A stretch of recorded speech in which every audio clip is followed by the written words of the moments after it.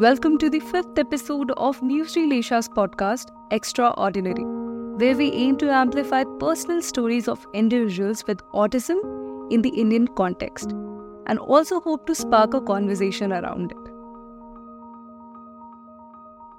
After conducting extensive research for nearly a year, our team sought to gain a deeper understanding of the experiences of neurodivergent individuals. We are immensely grateful to all the participants who have entrusted us with their personal and insightful stories. These narratives serve to educate neurotypical people about autism.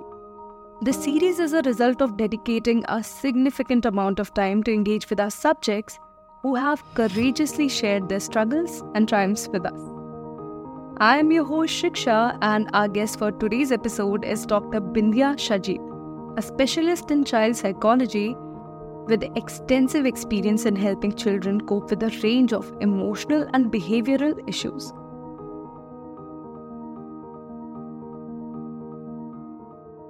I'm Bindiya. I like to introduce myself as a child rights advocate because those are some things that I strongly believe in and try to make sure it reflects in my work. Recently, a few of my friends and I got together and we started this non-profit organization called All Inclusive Foundation. We want to make sure that the services provided to children who are neurodivergent should be in their natural spaces, like schools or their homes. So we see a lot of center-based interventions that happen, especially in India and especially in Bangalore. We have a lot of centers that do, speech therapy, occupational therapy, behavior therapy, etc. So what happens there is children are taken into an artificial environment where they are given therapy and, they are trained in a certain way. And what I have found in my work in the regular school environment is that a lot of these things that happen in these isolated, segregated spaces don't necessarily translate into the child doing well at school.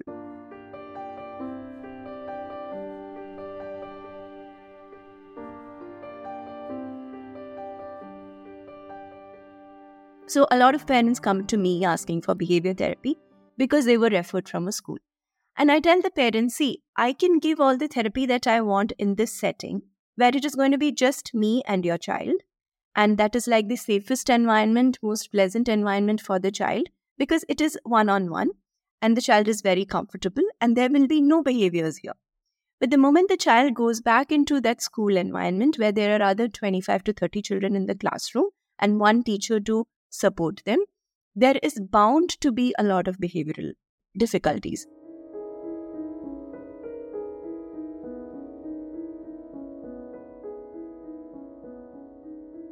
Because there are a lot of triggers that would make him have those behaviors in the classroom. So we realized how important it is to intervene in a child's natural setting. And then there's this another parent, Chitra, who I had been in touch with for many years. And unlike the other parents I have worked with, Chitra has always had that, neuroaffirmative approach to raising her child. And in my work with Chitra, I have also learned a lot from her child. Like I think of him as one of my teachers. I remember Chitra had told me about some of these conversations that she has with her son. And there was this one conversation where he talks about why he enjoys school. It's just etched in my memory because it just changed a lot of things for me. So he says that I am seen on the same gear as other children. So basically what he's saying that he's not seen as different while he's there.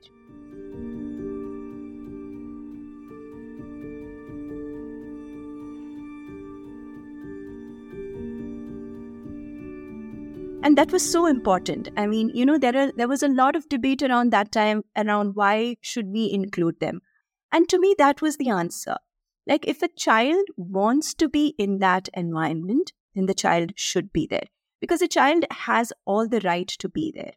But now I also have seen children who completely resist that environment also. Like when we push for inclusion, some of them tells me, not through words, but through their behaviors, that I'm not okay here. I have people who have done all sorts of things to get out of that mainstream classroom. And we've done all sorts of things to try and include them there. And eventually, when we gave up and took them into a special ed classroom, is when they felt comfortable. And what I understand from that is sometimes they perceive people around them and they also realize that everybody else is doing things better than I am.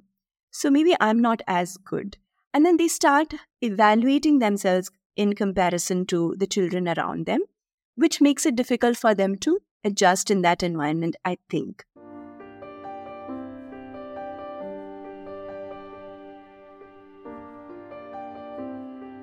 I think in the recent past, we've gotten to this point where we are able to tell or we're able to diagnose autism as early as 15 months, which means, people start intervening as early as that, as soon as there is a diagnosis. So what happens is we put a lot of emphasis on these skills, and occupational therapy, I see children are okay with it. Because it's a lot of activity oriented work. But when it comes to speech, I feel like there is this undue pressure on children because speech is inherently difficult for them. And we're taking them like twice or thrice a week to this place to remind them that you're not good at this. So please work on it.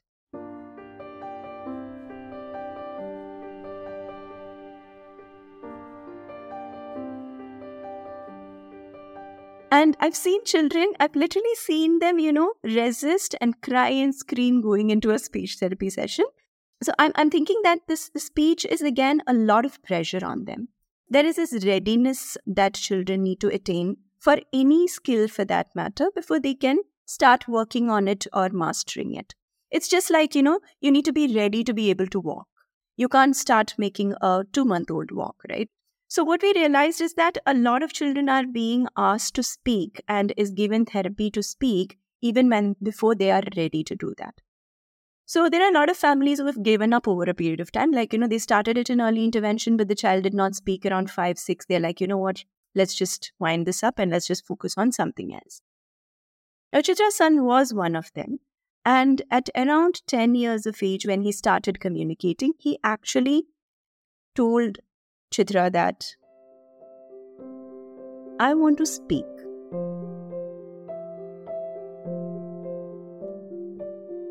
Imagine, all this child wants to do is speak. And then I also remember at that point, Chitra started taking him back to speech therapy. And at that point, he was even making more sounds. This was around 10, 11 years of age. He was able to make more sounds than what he did. But then, despite the fact, some children don't have that physiological ability to make speech happen. And it's, it doesn't work out for everyone. But the lesson I got from that is we need to listen to the child.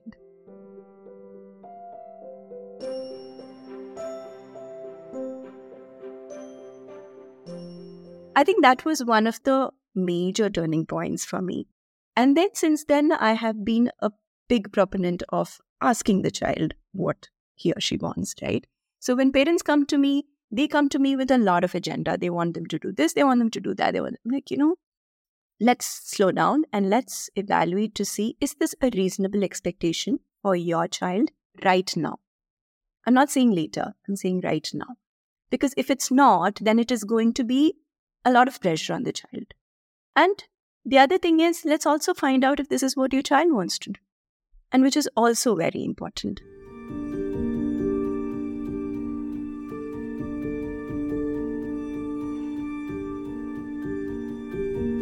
Over a period of time, since I started working with a lot of children, I've realized that sometimes when they are really young, we've seen that it may not be autism, it may be ADHD, for example. But signs or characteristics at a very young age may look very similar. So there are a lot of children who might get misdiagnosed as autism, but may not be autistic, and we would realize that once they grow. In India, what I see is now if I see that a child is showing some kind of developmental delay, the only reason why I think a diagnosis is important there is for us to communicate better with the family. Because once the family has to accept that there is a there is an issue or there is a delay in development, and that delay in development may be consistent with this diagnosis. And if it is this diagnosis, then these are some measures that we would take to support this child. So we have a lot of families who come to us who are in denial, and they might not be willing to work with us, and the child is probably going to be at a loss there.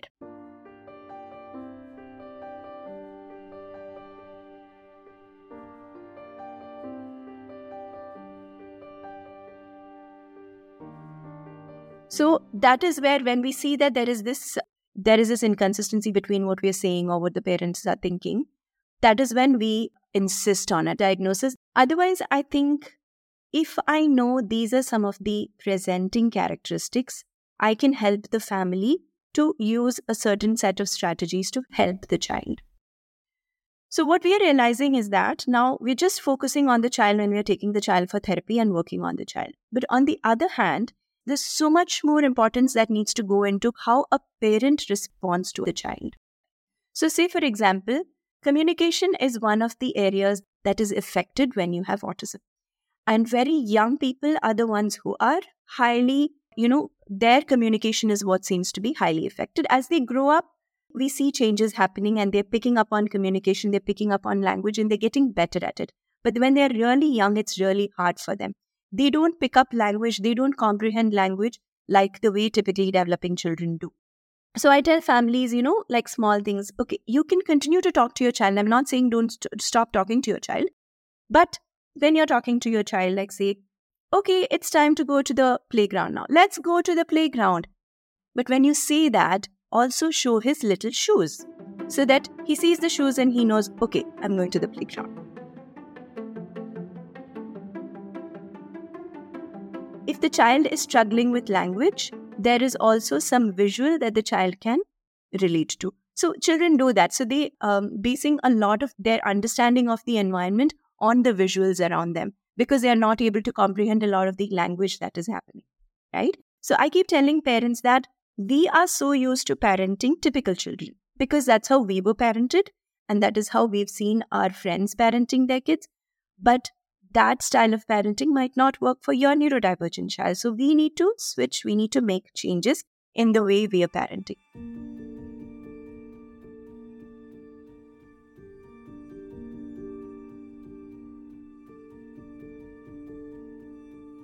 How some of these little ones tend to think is like, so say for example, I drink milk in the morning, my mom drives me to school, and then I'm at school, my mom picks me up, I come home, I eat lunch, I watch TV, I take a nap. So this is my routine, right? So this is how it should be every day. Now, if there is a small change in something, like in the morning, mommy gave me orange juice instead of milk. Now my anxiety has shot up because it's not milk. Now, does that mean I'm not going to school? Does that mean she will not pick me up from school? Does that mean I will not get to watch TV? It's like a domino effect. So for them, everything is just dependent on that routine. So the moment you take that dependence on that routine and put it on a schedule, then they start depending on that schedule. And on that schedule, you can change anything and they know that whatever is put there is going to happen. So this is all coming from some of these characteristics of autism that, we have seen, which include sequencing, which include, not understanding what people are telling them using language. So for a typically developing child, I can tell them, see, we're not stopping at the grocery store today because there is an important meeting, mommy has to take it. So we need to go home directly from school. A typically developing child might get it. They may not accept it, but they probably might get it. But an autistic child, the chances of him getting it just through the verbal input is much lower. And that's when a lot of tantrums can happen.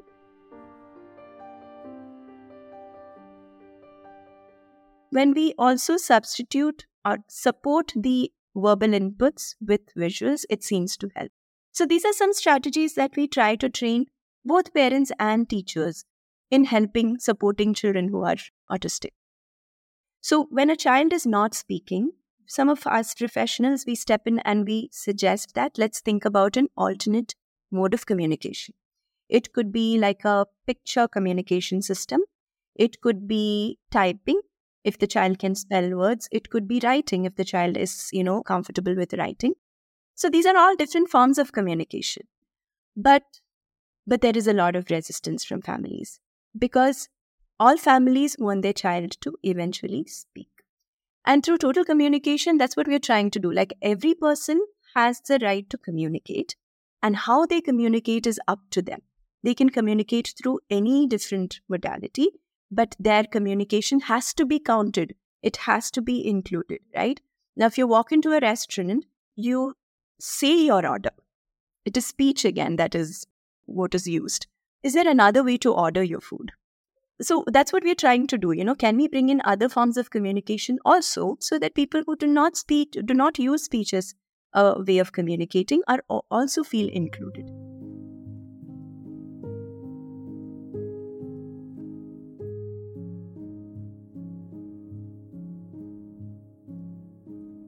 So that's what we're trying to get at through total communication. There are a lot of children who have what we call echolalia. Echolalia is where you basically repeat. And it could be immediate echolalia, it could be delayed echolalia. Immediate echolalia would be, wear your shoes, let's go to the playground. Wear your shoes, let's go to the playground, and that's how they would probably be wearing the shoes. And delayed echolalia would be maybe on the playground he says, wear your shoes, let's go to the playground. Or he may narrate some of the dialogues from a movie that he is fond of. So that's delayed echolalia. So we see a lot of children who only use echolalia. That is their speech. And we've also seen children who communicate through echolalia. Even today, a lot of therapists and families try to stop children from using echolalia. But we know that echolalia also serves a function for these children. So a friend of mine who's a young one, has autism. He is a huge fan of Cars movie and Planes movie. And to the point that he can tell you every last technician on each of those movies. Like, you ask him who did sound effects, he can tell you who did that. So to that extent. So he knows the movie inside out, and, the only thing he sketches are cars, he just draws cars and colors, and that's all he does. So he's obsessed with the Cars movie. So he uses a lot of the dialogues from the Cars movie when he speaks. So there was this one time when I met her on the road, and then she was on her scooty with him sitting behind. And she stopped to talk to me, and she's just going on talking to me. After a point, he started saying, "Bye-bye, tow-meter." So basically, it was a dialogue that somebody was saying. All he's trying to say is that, I think it's time to leave and say bye to this lady. So, but he uses the dialogue from that movie to communicate that. Because he doesn't have scripts of his own to use to tell his mother that I'm done, let's leave. So his mom is used to this. And his mom gets it. His mom's like, I think he wants to leave now, so I think we'll go. I know of a lot of children, they would use a dialogue that is appropriate for the situation. But it is not their own script, it is a script from a movie.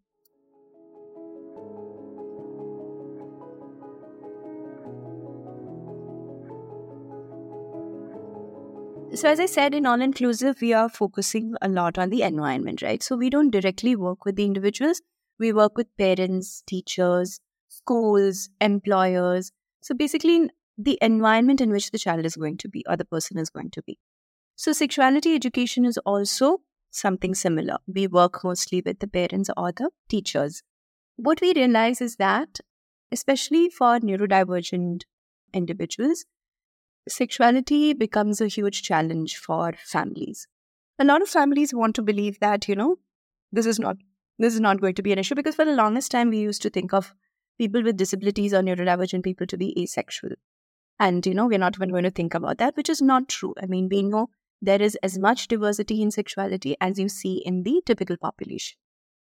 That is how they come to us. So it is a lot of the people, like the way they think about sexuality is still very closed.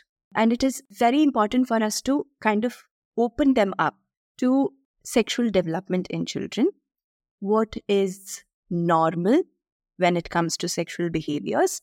And what are some of the spectrum on the sexuality that we need to consider? It could be sexual orientation, even sexual identity. A lot of these topics are being covered in that. But we take the families very slowly through those, because some of them are not even open to some of the aspects of heterosexual relationships, that they can't even think about something, like homosexuality or trans situations. And those are all like very foreign to them. So we slowly take them through those. But initially, it is about breaking that taboo. Initially, it is about breaking their own inhibitions about it, so that we can start having these conversations with them and then help them look at what their child is going through.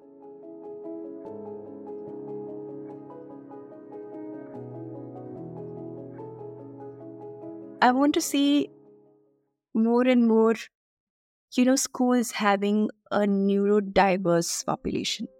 Everybody in the same classroom, right? I want to see more and more people coming into mainstream spaces and communicating in whatever way they are comfortable with, and others are accepting of that. I want to see more and more neurodiverse people in your regular spaces as employees or, as staff persons. I'm a very optimistic person. I ride on hope. I think it is happening, and I think we will get there sooner or later for sure. And that is because there is a lot more services that are available in India now. There is a lot more flexibility and choice when it comes to families, as in what they want for their child. And this was not the case 10 years ago when I started practicing. So I know for a fact that things are improving, and I know it would keep on improving. I'm pretty sure whatever we are hoping for, we will get there. Maybe not as soon as we want it to be, but I'm sure we will get there.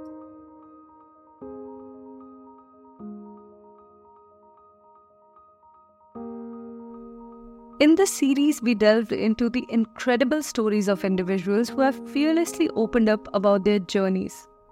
We've invested considerable time in engaging with our subjects, fostering meaningful interactions that bring their experiences to life. Now we want to hear from you, our valued listeners. How has the series affected you? Has it ignited a desire for change within you? We are definitely eager to learn about the impact it has had on your emotions.